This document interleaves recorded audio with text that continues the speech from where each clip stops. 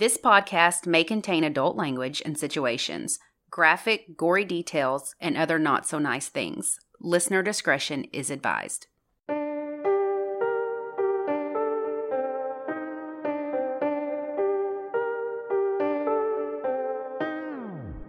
I'm Ashley. And I'm Lacey, and this is United States of Murder. This week, we're in Tennessee talking about how a social media feud led to murder. Then, I'll talk about a high school teacher who was killed in her own home. So buckle up and join us on this dark and twisted ride through the volunteer state. When you're on the other side of the keyboard, you can be anyone you want. Pretending to be someone you're not isn't exactly a crime. We all have a friend who met up with someone online who wasn't exactly who they said they were. Maybe they were a few inches shorter than they said, or maybe they looked entirely different. Maybe this has even happened to you. People can also change their personalities. Some even become keyboard warriors. They may act uncharacteristically aggressive or hateful because they feel like they cannot betray this in person. Maybe they're introverted, maybe they're shy, or maybe there's a darkness underneath. One big thing big cities and rural communities have in common is that people can still access the internet. This can open up an entire world to those who are unable to experience all that life has to offer. A separate life can be fashioned online. Some use this life to make new friends, and others use it to lie and catfish. In 2020, scientists surveyed 1,107 adults with an average age of 24.9 years, and almost 75% described themselves as a victim of a catfish scam. The case I'm going to tell you about involves online bullying, fake Facebook profiles, and a whole lot of catfishing and deception. Alright, so there are some other podcasts that have covered this case, but it's so unusual and I've never heard of it before. So first, let me tell you about a young woman named Janelle Potter, who has also been referred to as the girl who never grew up. Janelle was born in 1982 and grew up on the outskirts of Philadelphia. She had an extremely sheltered childhood, and because of this, she didn't have a lot of friends. Her parents, Marvin and Barbara Potter, were a little overprotective, to say the least. They didn't allow Janelle to drive, stay out late, or have boyfriends. So this went on past a normal age. This went on even when she was in her 30s. No, wait. Yeah. I thought you were going to say till she was like 17. No. 30s? That's what you think of. Yeah, 30s. So she was on a short leash. Well, in 2004, Janelle moved along with her parents to Mountain City, Tennessee, which is in Johnson County. It's in the upper east corner bordering North Carolina and Virginia, you know that. Mm-hmm. Yeah. So the population was 2,531 at the 2010 census. And fun fact, it's the highest incorporated city in the state of Tennessee, with an elevation of 2,418 feet. Yeah, fun fact. That's the last fun thing here. So she's moving from Philadelphia to Mountain City, Tennessee. Nightmare. She had overprotective parents. She had a very hard time making any friends, and she spent almost all of her time at home with her parents. So she's in her early 30s at this time. She still did not drive. She did not own a car, and she had no job. She did have some health issues, though, which will kind of make a little sense on why they were so overprotective. She had type 1 diabetes. Mm-hmm. So with type 1 diabetes, she would need to take insulin shots every day to manage her blood sugar levels. Mm-hmm. Some people nowadays use pumps. Yeah. But at this time, she was, taking shots. And along with this, Janelle was born with an auditory disability. So I didn't read anything that said what exactly this diagnosis was, but it said she had trouble hearing communications. She could speak. And there's interviews and stuff with her. She speaks fine. She kind of has a little girl's voice, if that makes sense. But some articles said she had issues with speech. So it's kind of unclear exactly the level of the issue. So Janelle's mom, Barbara, had a job with Hewlett-Packard before moving to Tennessee, and her father, known as Buddy, was a former Marine who served in Vietnam. So Buddy collected disability due to a past back injury. And once they moved to Tennessee, Barbara quit working. So they were basically just caretakers of Janelle. And she had a sister named Christy, 6 years older than her, but she was estranged from the entire family and hadn't seen them in around 10 years. Well, they probably pulled this shit on her or tried to. Yeah. And she was like, no. If that tells you something's ew. So Janelle was socially awkward, but not online. Online, she could communicate clearly and express herself however she wanted. So it's the early 2000s. She starts chatting in chat rooms. I was all about that too. She loved MySpace. I hear it. And then when Facebook came about, oh yeah, she was... Oh boy. She was all about it. And her parents monitored her Facebook. She just has diabetes, and I'm not minimizing that, but she has diabetes and auditory issues. Why do they need to monitor? It's not like she has a heart condition or a mental disability. Exactly. From what I read, she did not have, I don't know. So I'm like, why does a 34-year-old have her parents monitor her? Very bizarre. Yeah. She's in her 30s. She's not a child. But one day, 34-year-old Janelle went to pick up her meds at the local pharmacy, and she began chatting with the pharmacy clerk named Tracy Greenwell. Tracy had seen Janelle come in several times before. She felt sorry for her. So because of this, she befriended her. Mm-hmm. She kind of got the gist, like, oh, she doesn't really know anybody. She's a little awkward. I'll be nice to her. So luckily for Janelle, this means she gets some freedom from her parents. She was allowed to hang out at Tracy's. It just seems wild. She's a year older than me. Mm-mm. And she's like, has to ask permission. It just seems so bizarre. She would hang out at Tracy's house, and sometimes they even went rock climbing. So it was like she had a whole new world, you know? Tracy had a 36-year-old brother named Billie Payne, and Janelle had the hots for him. Billie was known as a jokester who loved the outdoors, but he did have a 23-year-old girlfriend named Billie Jean. So Billie and Billie Jean. Can't. Yes. So together they had a baby boy named Tyler. Billie Jean, and Tyler all lived together. And Tracy, from what I gather, lived with her parents. Mm-hmm. Billie was off the market, and Tracy was like, hey, I have a cousin. Maybe you'll hit it off. So she introduced Janelle to her cousin, Jamie Curd. They did hit it off, and they started dating. But even though she was 34, she was not allowed to date and had to keep this a secret from her parents. You can't. I know. So Jamie knew Janelle's parents were protective and kept tabs on her, so he bought her a secret cell phone so that they could talk on it without her parents knowing, and they'd talk every single day. So things were kind of looking up for Janelle. She had a boyfriend, she had friends, she was getting to know people, until she started being cyberbullied. She began receiving anonymous comments about her being a bad person, and some even said they were going to have her raped. Oh my. Like, it was extreme. That escalated. It escalated quickly. So Janelle told her mom, and Barbara was really freaked out. Barbara got on Facebook and threatened to call the police if they didn't stop. And these were anonymous people. They didn't know who it was. And she was like, who would be doing this to Janelle? She barely knows anybody. So Janelle was like, I think I know who's doing it. She thought it may be Billie Jean Hayworth, the woman dating Tracy's brother Billie. She told her mom that Billie Jean was jealous of her looks and was worried that her boyfriend Billie would leave her for Janelle. She also said Billie Jean had been prank calling her and driving past the house to intimidate her. Billie Jean denied being the one behind this, and her boyfriend Billie defended her. Well, even though Janelle's, there's a lot of names, it's confusing. So Jamie was Billie's cousin, but he was dating Janelle, so he believed Janelle. He was there to support her. And then because of this started a whole family feud. Everyone's unfriending each other on Facebook. It's just, he said, she said. Well, during this time, Janelle allegedly told a few people she wished, quote, that Billie Jean, and that damn baby would die. Not the baby. I know. I don't know why she would say that. So one day, the Potter family found a large rock in their front yard, and the names Billie Payne and Billie Jean Hayworth were written on them. And I'll post a picture. It's clearly just shows their names on rocks. They thought they threw the rock in the yard.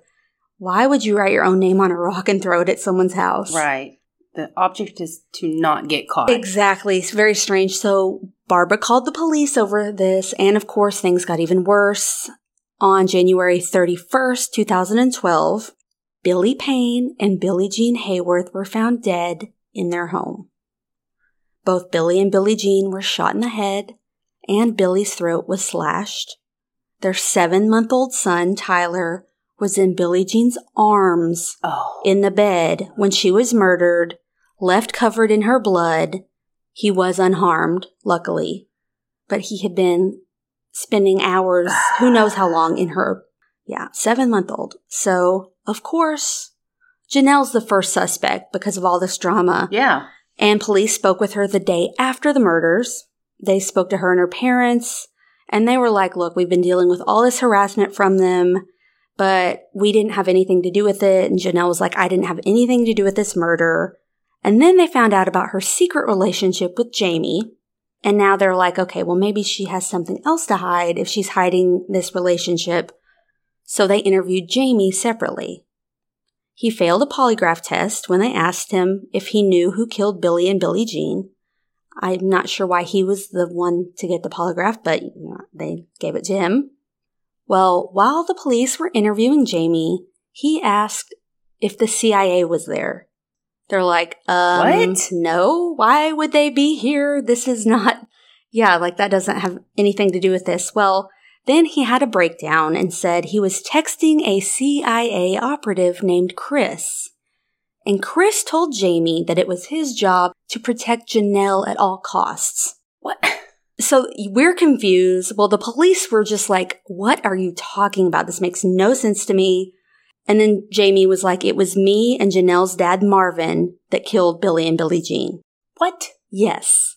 But he said that they were encouraged by a CIA man named Chris. And the police were just, at this point, befuddled, really. They were just like, what?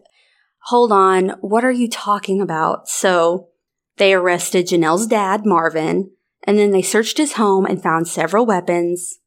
And they also found photos of Billie Jean and her friends in the living room of the Potter house. And while police were there raiding the house, Barbara started ripping the photos while they were there. So she was trying to destroy them before police could take them in, right?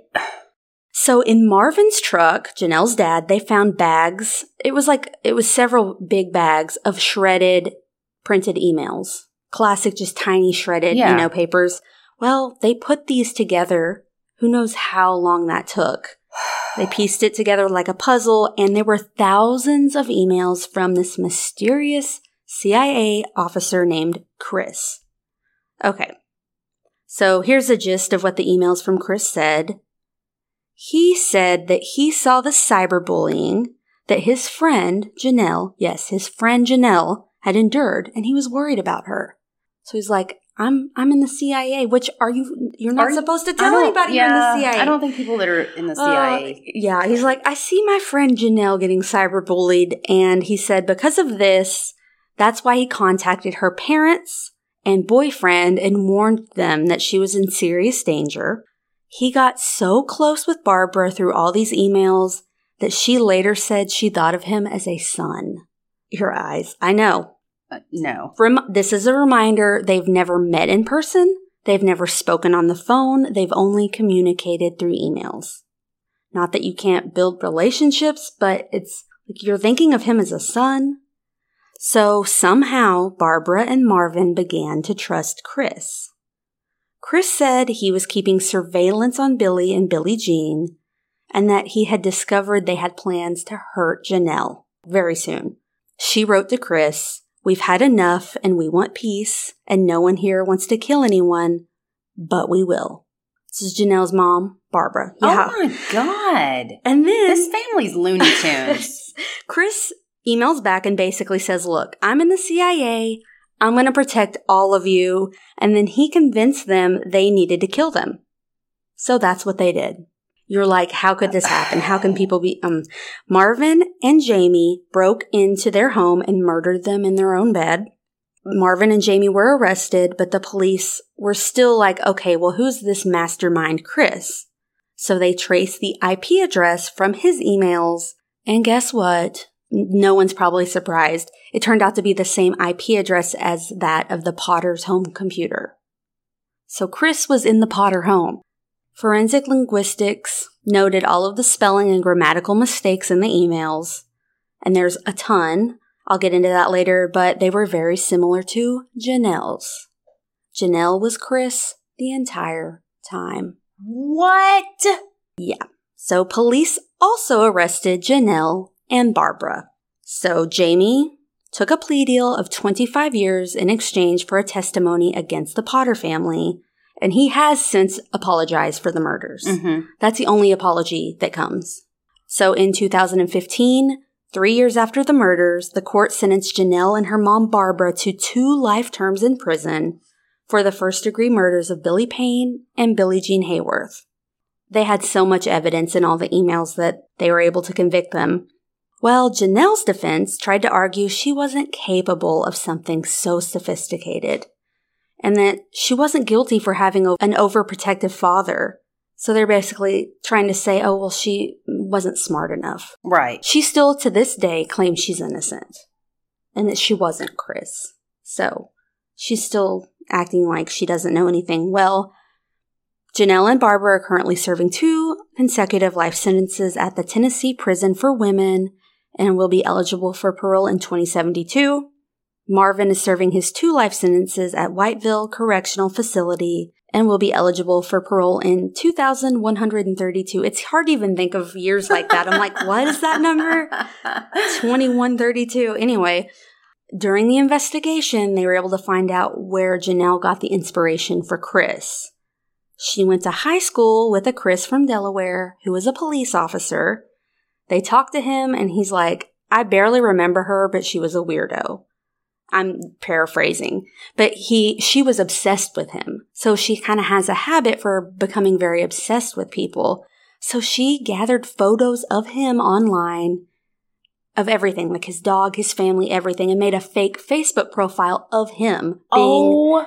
And that's what she used to catfish her parents. Oh my God. So yeah, she catfished her parents. She's smarter than they think. Yeah. I wouldn't think to do that. She's sneaky. And I read verbatim some of these emails between the family and Chris, and I do have to say, I have no idea how Janelle's parents did not know right away that she was Chris, because, okay, Chris is some hotshot CIA guy, and his emails are filled with misspellings, grammatical issues, like very specific grammatical issues. And she didn't have Word?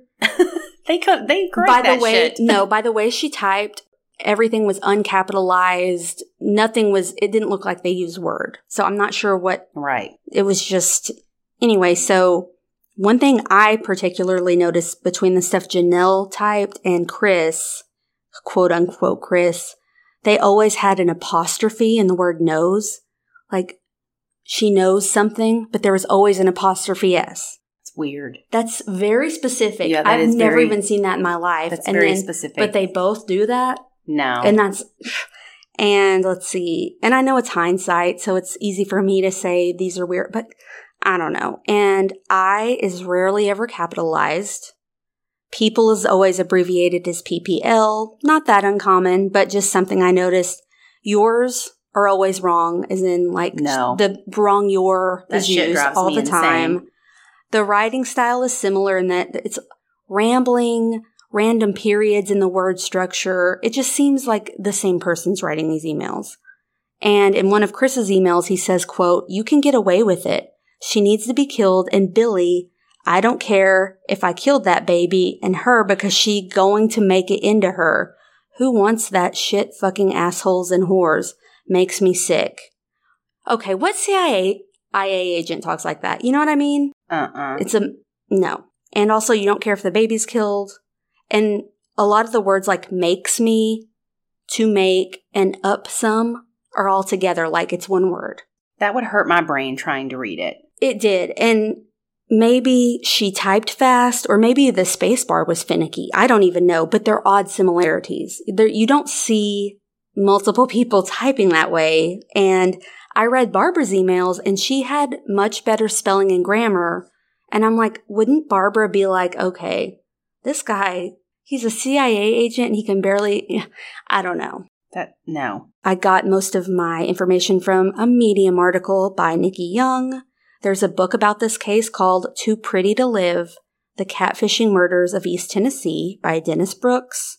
I read court documents and then an ABC News article.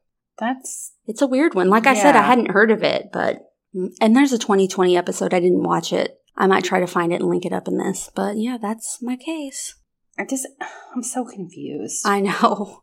You hear about these like completely senseless murders, and it really makes you go, oh my God, who have I come into contact with that's like secretly a psychopath? You know? Yeah, Billie Jean and Billie Payne did nothing ever. And they were murdered. I need a break. My brain hurts. I do too. Let's grab a drink. All right, so let's see what your case is about. Ashley Pittman was born November 4th, 1978 in Louisiana to mom Donna and stepdad Jimmy. Donna was pregnant with Ashley when the two had met, but he didn't care. He loved Donna, and he adopted Ashley right after she was born. He was her daddy, and I cannot love that enough. Like, he did not know this baby. It was not his, but he just swooped in and took over. Jimmy had a 5-year-old daughter named Keisha from a previous relationship that lived with them too. So now they've got the 2 little girls. Jimmy worked for a railroad, and Donna was a stay-at-home mom. Ashley had lots of friends. She was very spunky, you know, all the things, the all-American girl. In the fall of 1990, Donna comes home and tells the family she's leaving. It was Ashley's 12th birthday. I cannot imagine how awful that must have felt for her. That's her fucking birthday. Her 12th birthday. And her mother comes home and is like, I'm done. I'm packing and I'm moving and I'm leaving. And she just left. What? I know. It's awful. It's strange when you hear about that happening. It is. I don't know. And I don't want to sound like typical, but it's like you hear that a lot with like dads, but not moms. Yeah. And there's something about it that seems worse, even though it's equally bad, but it's just, yeah. Right. So Donna remarries and moves to Kansas, and Ashley visits occasionally, and they speak on the phone, but she stays with her dad.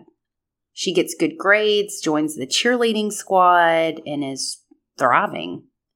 Her and her friends are very active in the First Baptist Church in Bossier City youth program, and they all take a vow to stay pure until marriage. Just paint you a picture. This is how she is. This is the type of girl she is. In the fall of 96, Ashley attends Ouachita Baptist University in Arkadelphia. I'm like, wait, what? I thought we were in Tennessee. With her best friend, Lori. Okay, they're bebopping around. They're bebopping. They're Louisiana, now they're in Arkansas.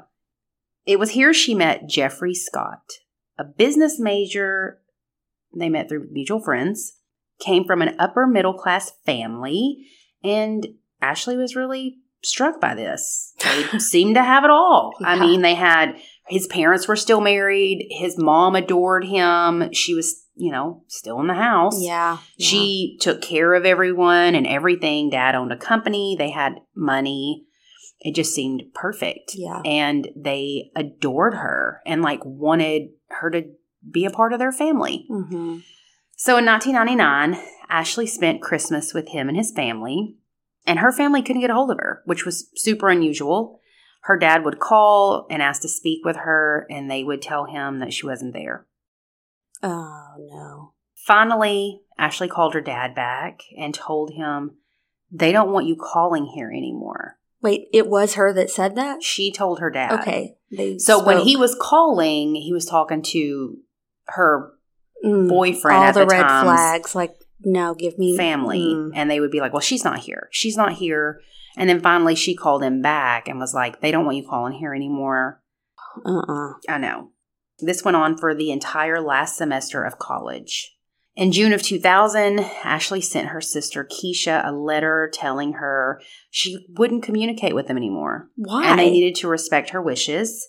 She says I hate stuff like this. they really don't know her, and she needs to start a new life, and she's going to do that with Jeff. And later that year, the two became engaged. Ugh, I hate when people isolate. So Jeff and Ashley were married in June of 2001 and moved to Cordova, Tennessee, a suburb of Memphis. She had moved here, started a whole new life.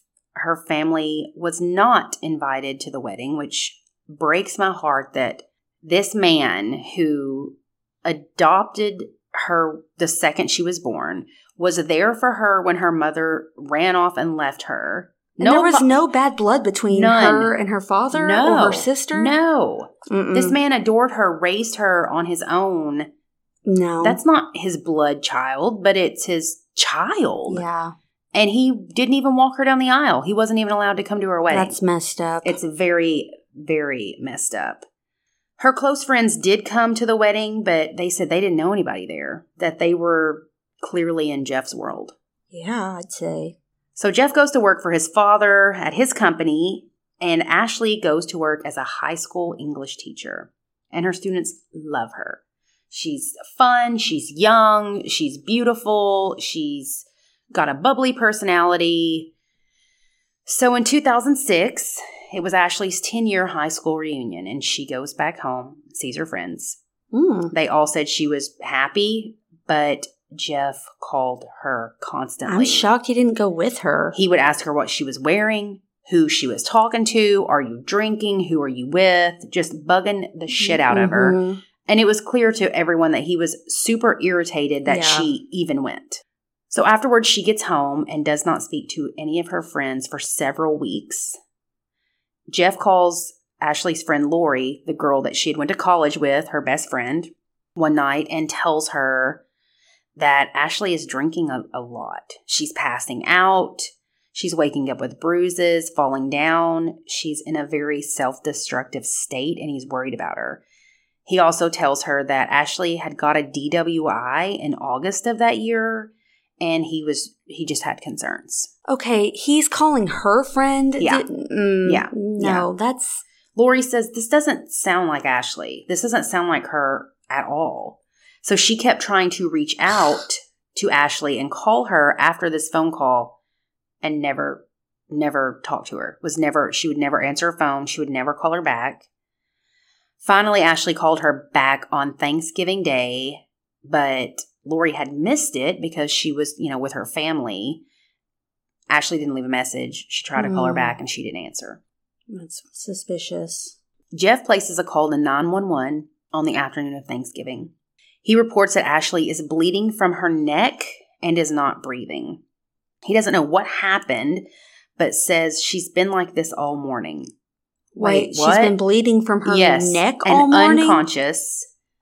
He tells him, hurry up. Who bleeds from their neck all morning? And is unconscious all morning. Oh, God. The 911 operator hears a guy named Roger McGee say, she's dead.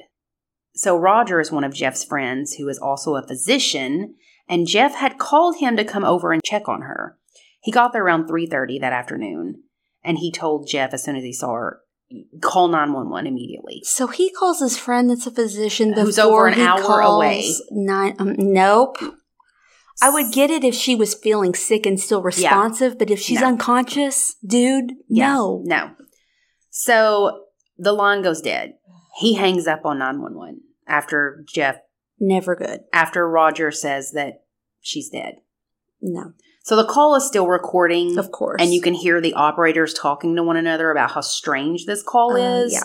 The EMS did show up about 5 minutes after the phone call was placed. They find Ashley upstairs in the bedroom, and Roger is performing CPR on her. There's blood coming out of her ears, her nose, and vomit and blood coming out of her mouth. Ugh. She is bruised. Her lips are swollen and split open. She's alive at this point, but barely. She's a very faint pulse. They leave with her to go to the hospital, and she is pronounced dead at 7:52 that night. Officers who arrived at the scene question Jeff. He says she was drunk, and he struck her and she fell. He had no previous criminal background at all. He claimed that they had gotten into a fight over a phone call or text she had received, and things escalated and then became physical. After he hit her and knocked her down, she became unconscious, and he carried her to the garage and left her on the garage floor. What? Overnight. Overnight? In November. So she's obviously still alive because she lived. Oh my. The next morning, he went back to the garage to check on her, and she was still unconscious, so he dragged her inside and placed her by the fireplace.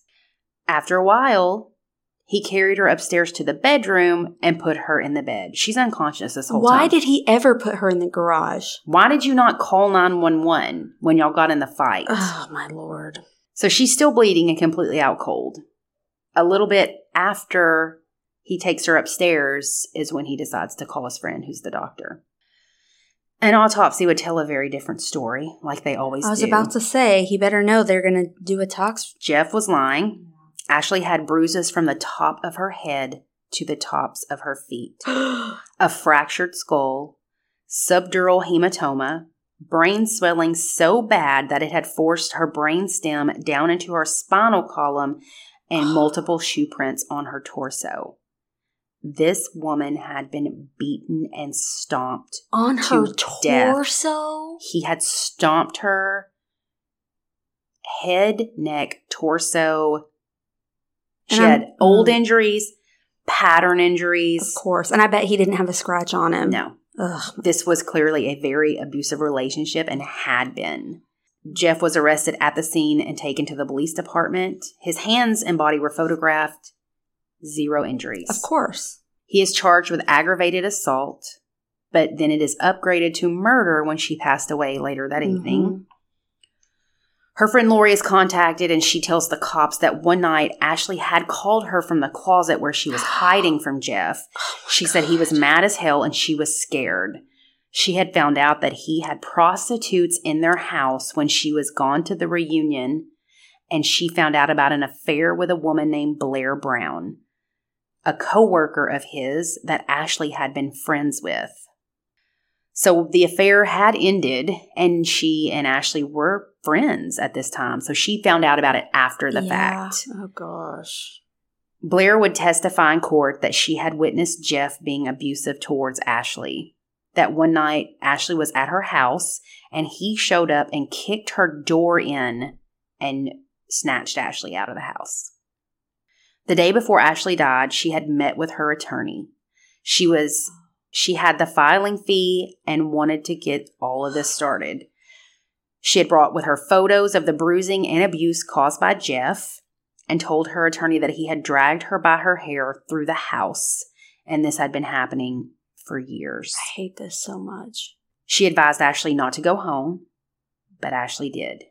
She was packing her things and loading them in the trunk when he pulled into the driveway. And this sent him over the edge. Well, yeah, that's usually when, The fight started in the living room by the fireplace, then escalated throughout the other rooms. There is evidence in every single room in this house. She was literally running and trying to get away from him. And when she would fall, he would stomp her. Like she was nothing to him. Property. She had been unconscious for approximately 15 hours before he called anyone for help. And it had taken his friend over an hour just to get there. And as soon as he walked in, that's when he told him, "You've got to call 911. 3 years after Ashley's death, Jeff was convicted of second-degree murder. For him to be charged with first-degree murder in the state of Tennessee, all 12 jurors had to agree. And in this case, there was one who did not. Wow. So he was sentenced to 25 years without parole. So he is in the Bledsoe County Correctional Complex in Pikeville, Tennessee, and is scheduled for release in April of 2030. That's it? Yeah. He brainwashed this girl. I hate that. Isolated her from her family, abused her, and then beat her to death. She was 27 years old. I know. I hate this so bad. And there's a couple different podcasts about this. I mean, literally like 2, and I can't think of them right off the top of my head. But there's also an American Monster on ID that covered this case. I like that show because it uses a lot of footage and found footage and stuff, so you kind of feel like you know them more and everything. So I'm going to have to... Yeah, there's so much... I'm going to have to watch it. I used to watch that show all the time, and maybe I've even... Some parts sound familiar, but I don't know for sure. There's a lot of video footage of like her and her little girlfriends when they were like in high school, and college pictures, and her dad and her sister talking about how like we loved her. And what do you do when your child is like, you know what I mean? Right. You can't, it's not illegal for that to happen, even though you know this is a red flag. Right. They're controlling. Oh, I hate that so much. Yeah, that's very sad. Ugh. Well, since we were already talking about Memphis-ish adjacent and a teacher, so I'm sure everyone's heard about Eliza Fletcher and everything that the kindergarten teacher in Memphis that had went missing. So I'm just going to tell you a little bit about her case. Eliza Fletcher was 34 years old when she was kidnapped by force on Friday, September the 2nd, while out for her 4 a.m. jog. Eliza was an avid runner and had qualified for the Boston Marathon. That's hard to do. Majorly hard to do. So that's impressive. She had run from her home in the affluent Central Gardens neighborhood to an area by the University of Memphis. So this is like the Midtown area, like over by where we went to see the concert. Yeah. So Eliza is the granddaughter of late Memphis billionaire Joe Orgel III, a hardware businessman and philanthropist, as in $3.4 billion in revenue last year alone. Oh, wow. Yeah. I didn't know that part of it. 38-year-old Cleotha Abston was lying in wait in a black GMC Terrain. He had been stalking the area for the past 24 minutes, according to CCTV footage. He waited for her to run past his vehicle, then exited, charging towards her aggressively. He then forced her into the back of the SUV. She fought back. A struggle ensued. There was noticeable damage to the taillight area where she was kicking. Her cell phone and water bottle were dropped, and Cleotha's shoes, a pair of Champion slides, are left at the scene, and they drive away. The vehicle then pulls into a parking lot where it sits for roughly 4 minutes before driving away again, and this is around 4:20 in the morning. So at 6:45, a man riding his bike finds Eliza's cell phone and the sandals lying in the street where she was taken. He doesn't know what has happened, obviously. So he turns them over to a member of Eliza's family. I'm guessing the phone wasn't locked and he could see whose phone it was. Maybe he knew who they were. Anyways. So at this point, her husband knows she's missing. Eliza hasn't returned home. And at 7:45, he calls the police and reports that she didn't come home from her run. They also get the cell phone from the University of Memphis. The slides are turned over to the police and sent for DNA testing, and they match Cleotha, and he is named a person of interest. Cleotha was charged at the age of 16 with aggravated kidnapping of attorney Kemper Durand in 2000 and served 20 years. 20 years from the age of 16. He forced the attorney into the trunk of his own car at gunpoint, then forced him to withdraw cash out of various ATMs. And at one of these stops, he was able to alert security guards and get away. During his impact statement, he said, "I quite likely would have been killed if I wouldn't have been able to get away." So even at 16, Cleotha already had several things on his juvenile record. That's terrifying. Including rape. Yeah, that's... So he was released from prison in November of 2020. So he hadn't been out that long. Jeez. He literally has not been out that long. Statements taken from Cleotha's employer, which was a cleaning company, confirmed the vehicle in question matched one that belonged to a woman who stayed with him and gave them the address, and it matched the vehicle on the surveillance videos. They were able to obtain these CCTV videos from a movie theater on North Germantown Parkway that allegedly showed Cleotha wearing the same slides the day before the abduction. So now they have that. He's busted. Cell phone records of his also place him in the area at the time. Investigators also went to Eliza's home to speak with her husband. They were seen removing possible evidence, which included a white Jeep Grand Wagoneer, a computer, and a pair of gardening shears. And I haven't heard anything on that since then. Now, this is a very new case, so there's updates that surely will be coming out soon, but I haven't heard anything else about that. So on Saturday, September the 3rd, the GMC Terrain was located by U.S. Marshals in a parking lot where Cleotha lives. They spot him. He attempts to run, but is caught, taken into custody as a person of interest, and is charged with especially aggravated kidnapping and tampering with evidence, which is unrelated to her case, identity theft, and fraudulent use of credit cards. He declined to tell the investigators anything.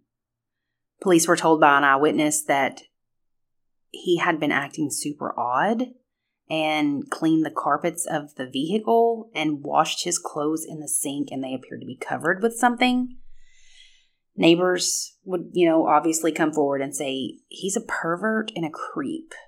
Some said that he had solicited them for sex, and even one of his uncles came forward and said, I 100% think my nephew had something to do with her abduction. Wow.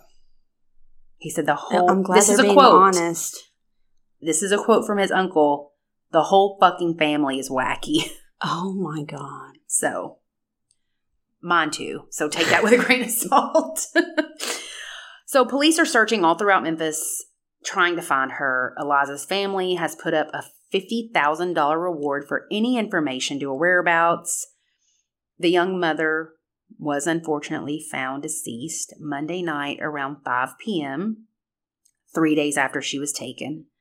Her body was located in South Memphis near Victor Street and Person Avenue, 7 miles from where she was abducted. This is walking distance from the apartments where Cleotha's brother lives. Eyewitnesses say he had been there. They had seen him around. Law enforcement from various agencies were canvassing this area after noticing tire tracks in the tall grass and the odor of decay. As they walked, they saw an unresponsive woman in the grass, and she fit the description of Eliza. Oh, gosh. They began searching the area and found a trash bag about 100 feet away, and it contained the purple running shorts that she had been wearing the time of her abduction. Oh, gosh. Something about that. Cleotha's brother Mario was also arrested on unrelated charges of drug and weapon possession. Cleotha is additionally being charged with first-degree murder and first-degree murder in preparation of kidnapping. It is possible that there will be other charges or other people charged, but as of right now, he's the only one. It's too early for the cause of death, so we don't have that yet, but they know there was an intense struggle and she was kidnapped according to the evidence found inside the vehicle. His bond is set at $510,000. He said he could not afford bail or an attorney and was appointed a public defender. He was set to be arraigned on murder charges on Wednesday, September 7th, and according to the DA, there is no reason to think that this was anything other than an isolated attack by a stranger. So, I don't know how I feel about that. Yeah. I climb on up the speculation station. Yeah. But it just seems a little bit fishy to me. Yeah. That's just an isolated thing. Well, it's like the other girl that was running and was abducted. Here in Arkansas. Yeah, and turned out he did know who she was. Mm-hmm. And was kind of obsessed with her and stuff like that. So there is a little update. Not about her case in particular, but about Cleotha. He has been indicted on rape charges in a separate case from 2021. He is charged with aggravated rape, kidnapping, and unlawful possession of a weapon in a case from September of 2021 after DNA linked him to it. He was linked to it after Fletcher's kidnapping, and the DNA found at the scene of her abduction matched DNA that was entered into CODIS. During this investigation of the Eliza Fletcher abduction, the Tennessee Bureau of Investigation was made aware by the Memphis Police Department of a sexual assault kit submitted that might be linked to an unrelated case that was still open. This rape kit was submitted on September 23rd of 2021 and was put in the queue of unknown assailants. No request for it to be expedited and no suspect information was included. So it was backlogged. All that to say it was backlogged. Ugh. The Tennessee Bureau of Investigation rushes DNA cases when requested by local investigative agencies like they did with Eliza Fletcher. A forensic scientist put the DNA in CODIS, which returned the match on September the 5th. So the processing of these kits usually takes about 33 weeks.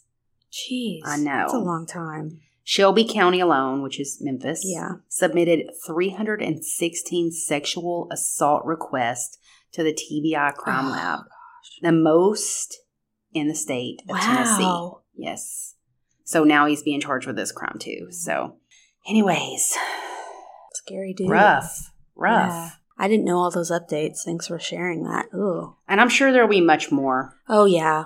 There always is. Especially when it's super early. It hasn't even been a month. No. Ugh. So, anyways, I didn't want to wait till next. Exactly. Well, maybe next time we cover it, there'll be updates. Or if there is an update, we'll definitely update you guys. Yeah, true. So what else you got for us? We have some new patrons. Yay! We have... And I'm showing Ashley our map. They're all updated. All our pins are in here. Oh, nice. So we have interesting. It's very much southeastern, but it really is. But we have. Come on, Idaho. Yeah, I love your potatoes so much. We are a big potato. We love a carb. We do. We have Carrie V from Illinois. Oh, hey, Carrie. Yes, thank you, Carrie. And Jen K. from Oregon. Awesome. Thank you, Jen. Yeah, thank you. You're up there.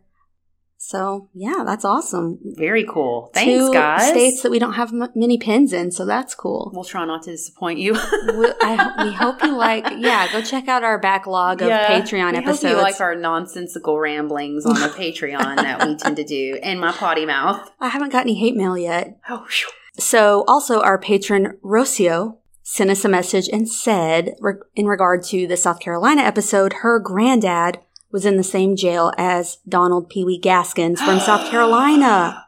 Isn't that freaky? The next cell. And he had killed cellmates and stuff. So I'm glad that I mentioned that how do people find out how to, make bombs before the internet? Well, people told us. So we got a couple messages, and one person said that... Do not repeat how to make a bomb on that. I'm not. No. Good. But they're like, as far as people knew how to make pipe bombs, I read the Anarchist Cookbook when I was 12. Oh, there's lots of how-tos in there, and there's a chapter on pipe bombs. And this person said we made several until we got in trouble, and this was in the 80s. Yeah, and another person was like, "Oh, well, you knew it from the Anarchist Cook." I'm like, "What? I never heard of this. Maybe it's because I don't want to be sexist, but maybe it's because we're girls and we didn't read that." No. A female. It's a male and a female. My apologies. Yeah. And someone said, the same person, "I told y'all about the catfish plantation. Well, in Hot Springs, Arkansas, y'all's stomping grounds." That is true. Their wife and them stayed at the Arlington Hotel, which we know all about that. Sure. And they said that's haunted too, creepy vibes, crazy carpet, and mad spirits. I've stayed there before and I didn't know it was haunted, but also I didn't have any experiences, but they were like there were crying sheep noises. Oh, that's horrible. And Sheep are scary. And phone calls and knocking and stuff. I never had anything scary happen. Do you know they have a ghost tour in Hot Springs? Oh, I that doesn't surprise me, but that takes you like down underground through the tunnels that like the gangsters used to use. Oh, yeah, that's a thing there. I forget about that. We should totally do that. That would be fun to do. We should do that. That would be fun. Yeah. I was telling Lacey, because I go to Hot Springs quite often, and I was down there last weekend, and so I was looking up, there's a place called Hell's Half Acre in Hot Springs. And so I was telling Lacey, I looked it up. We should do this. And then when I was reading, I was like, no, we're not doing this. And I'm like, why? I was thinking it was too scary. You're like, there's a lot of hiking. It's like you're hiking way down and it looks very like treacherous. Down in a holler? It is. That's something Samuel would do. It's down in a holler. But not for haunted stuff, just for activity, fun. I mean, if you fell and like broke your foot. Oh no, I'm clumsy at baseline. And I would have to leave you in Hell's Half Acre to go try to find help. And then somebody would get you and it'd be a whole thing. Hell's Half Acre. Yeah. That just sounds foreboding. Yeah. And I read several different things about it. In like one article, it says that's supposedly why the springs are hot. That's what heats the water. Who's to say? I don't want to find out. That's interesting. So, we'll never know. If you've been there, let us know. Yeah. Let us know if you heard sheep as well. Fucking sheep. Sheep and goats. They're so... I don't know why they're so scary. I love goats. Don't think they're so cute. No, I don't think they're cute. Oh my gosh, fun. You don't think goats are cute? No, not I would at all. love to have a goat. And I've heard they're easier to take care of than a dog. You can get and I believe it. You can get one of those little mini Billie goats. That's what I like. I've heard they're easier to take care of than a dog, but a little more difficult than a cat. And I'm like, maybe instead of fostering dogs, I need to start fostering goats. Can you do that? No. And they would shit everywhere. Outside, they'd eat my weeds. That'd be great. And they'd be in your pool. That's fine. They you can have do what they goat want. turds floating around. They don't poop in the pool, maybe. I don't know. We have some friends that I question if they would poop in your pool. Probably the same ones I question. Probably the same one that didn't want to be someone spit in their mouth. Anyways, what else is going on? Well, we're headed to New York next week, and we're going to bring Wacky Wednesday to you this coming week. This is We're true. releasing it. Ashley had this idea. We're going to see how it goes.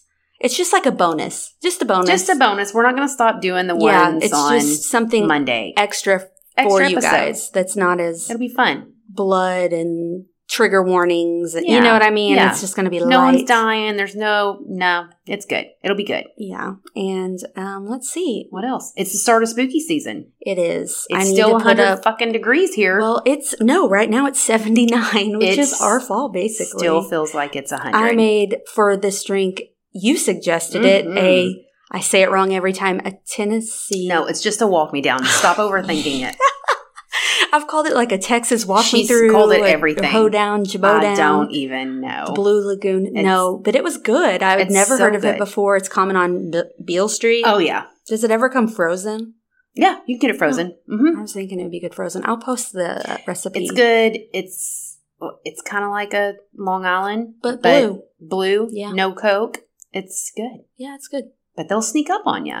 Yeah, we only had one, but I believe that they would sneak up. It's delicious. Everyone who knows me and has ever been to Memphis with me, I have forced these down them, and they've all loved them and drank many, and everyone that knows me is laughing right now, and they're like, the fucking blue drink I'm that just she shocked made me you drink. Like it, because it's full gins disclosure, in it. Is it just let me tell you, I started drinking them when I was like 14. It's nostalgia? Is it like... It's the nostalgia. Yeah, you're like, yeah. It's the nostalgia. When I would have loved it. I tasted it and I'm like, oh, this is amazing, of course. Fake ID downtown. Oh, I was like, gosh. How fun is this drink? And now here I am, 40-something.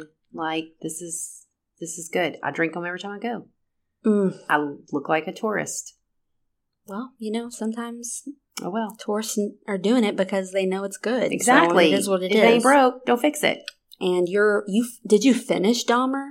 I watched the entire thing. Okay, so you're done. I only have seen the first episode, so. It's rough. It's dark. That's why I've only seen the first episode. I watched it when it first came out, and I still haven't watched another episode. I've seen a million. I mean, there's so many movies on Jeffrey Dahmer. Yeah. Or podcasts, or books, or miniseries. There's all the things. This one fucked me up. Yeah. I'm not going to lie. I would have to stop it and like take a break and watch something else. Put on some Golden Girls. It is dark. It's not I don't think, a binge show. It's not a binger. It's not for, there's a lot of trigger warnings. Yeah. I'm sure that the families of these victims were completely re-traumatized. Even in the first episode, the silences. I can't. I would say, I'm not trying to spoil, but everyone knows what happens. But when they're just sitting there and just that tension, and because you know the story. Yeah. Just that was just, ugh. It's awful. Yeah. It's so awful. It's good. I hate to say it's good. It was done well. It was well done, yeah. Thank you. Yeah. Well done. In a way where you really feel like these, and I hate to say, these were real people, because of course every victim of every crime is a real person. But you're seeing them acted out. So you know what I mean? You're getting instead of just seeing documentaries of Dahmer talking about people, you're getting some type of visualization of someone beside him. It's like you're actually seeing it happen. Exactly. Yeah. Yeah. It's hard to explain. That's how I felt when I was watching the first episode. I felt like, So, but that's my Freaky Friday this week. Is going to be about my hot take on it. Yeah, I'll have to find something interesting to watch in the meantime. Maybe you should watch the new Hocus Pocus. It comes out this Friday. Yeah. Oh, I watched They Them the other night on Peacock. A little They Them, the scary movie with Kevin Bacon. Oh, yeah. I liked it, but a little heavy-handed on the themes. You know what I mean? A little overacted. I'm going to dress like a girl. And then I'm going to be whoever I want to be. And I'm like, gosh. What did you almost roll your eyeballs out of your head when the Pink song came on and they did the little music number? It was a little bit heavy-handed. Little campy. Yeah, where I'm like, okay, come on. This is this would never happen. This would not happen. No. Or it's just overacted. Overacted would be a good way. I'm like, a lot of eye rolling where I'm like, oh, come on. This isn't. It's not bad. Oh, and speaking of that, I watched, the one that you suggested. Yeah, what'd you think about it? Slow in the beginning. Love the soundtrack. I like that it's very throwbacky. Yeah. And even the way it was shot. Yeah, I like that. It looked like it was a very old movie. Felt like you were watching a movie from the 70s or 80s. Which I dig. I like all that slasher horror stuff. Yeah, I like that. But yeah, then once it takes off and she's at the house and all the things start happening, I'm like, yeah. What? And then it got super bloody and gory, which, whatever. No big deal. Not a big thing. Yeah. So I thought it was worth I went through watching, all the emotions. I was like, this is really good. Lacey undersold this. And then some stupid shit happened. I was like, no, there it is. Yeah. It's a movie you can't overthink. You can't. The plot is not impressive. No. But it's just, it's a good watch. It's a fun, good watch. It's not smart by I'm any doing means. laundry. Yeah, that's exactly. I was typing my notes. It was on in the background. I wasn't holding a blanket over my head. Right. But it was kind of fun doing to watch. Laundry, doing all the things. I could go and make me a drink and come back. I didn't miss shit. Yeah. It was good fun to watch. Don't worry about It's one that if you're having a Halloween party, put it on the TV. Yeah, exactly. Have it playing. You don't need sound. Because I started thinking about the plot. I'm like, okay, there were plot holes. And then I'm like, I can't think about that because it's not made to be smart. They weren't trying to win any awards. It's just a babysitter or something spooky's going on. It's fun. And I agree. But I will tell you, when her friend got killed. Yeah. That surprised me. I screamed out. It happened very suddenly. Very quick and suddenly. And I didn't think that was going to happen like that. And I'm hanging spider webs in my living room while it's going on. And I was like, what the? And Max, because I told Max, you can't watch this. So he was in his room and someone's slamming the bass downstairs. I don't know. But I told Max, when I screamed, he's like, what? I was like, don't come in here. You can't watch this. I was like, nothing. It just, like, startled me a little bit. That rando that just came out of nowhere. I'm like, who are you, sir? You weirdo. First of all, yeah. Anyways, so, spooky season. Mm-hmm. I'm excited. We've got Wacky Wednesday this week. We're excited about that. Try something new and fun. Big debut. And we're trying to decide what to do our Patreon over. Yeah. Give us some suggestions. Things. Yeah, I'll ask in the Patreon group. And if you want to help us without paying anything, that's cool. Leave us a review on Apple. We appreciate it. It helps us in the algorithm. How many are we? I don't know. I'm going to look. We love a review. We do it. 330. 330. Oh, gosh. If we can get... Oh, no. Nope. No promises. Lacey's like, immediately no. Immediately no. What are you... What promises? Now I'm thinking of a fun... We could do a fun... Forever. We could do a fun... Well, we already love them forever, but we could do a fun giveaway. Yeah. You know what we need to do? We need to... Because we played that game. Oh, Hunt a Killer. Hunt a Killer. Giveaway. We can't play it again. Correct. So maybe we could give it away to a lucky listener. That's a good idea. That leaves us a review. Mm-hmm. We can just take their names. You can do your little spinny thing that you do on your computer. I love that thing. That's how I'm going to pick what I'm cooking for dinner from now. I'm going to be like, Max, push this button. Push the spinny what thing. What are we having? Dominoes. Yes. Oh, wait, they're all Dominoes? That would be me. No, that's fun. Yeah. That's fun. That's a good idea. Leave a review. I like that. We'll put all the names in and we'll draw one and... Yeah. I'll post stuff like that on social media, so I'll remind you also. Just stay tuned to our Instagram and Facebook. Yeah, and if you're not following, follow us on those too. Yeah. So, because we always post stupid shit on there. That's fun. Yes, we do. Yeah. Anyways, goodbye. Bye.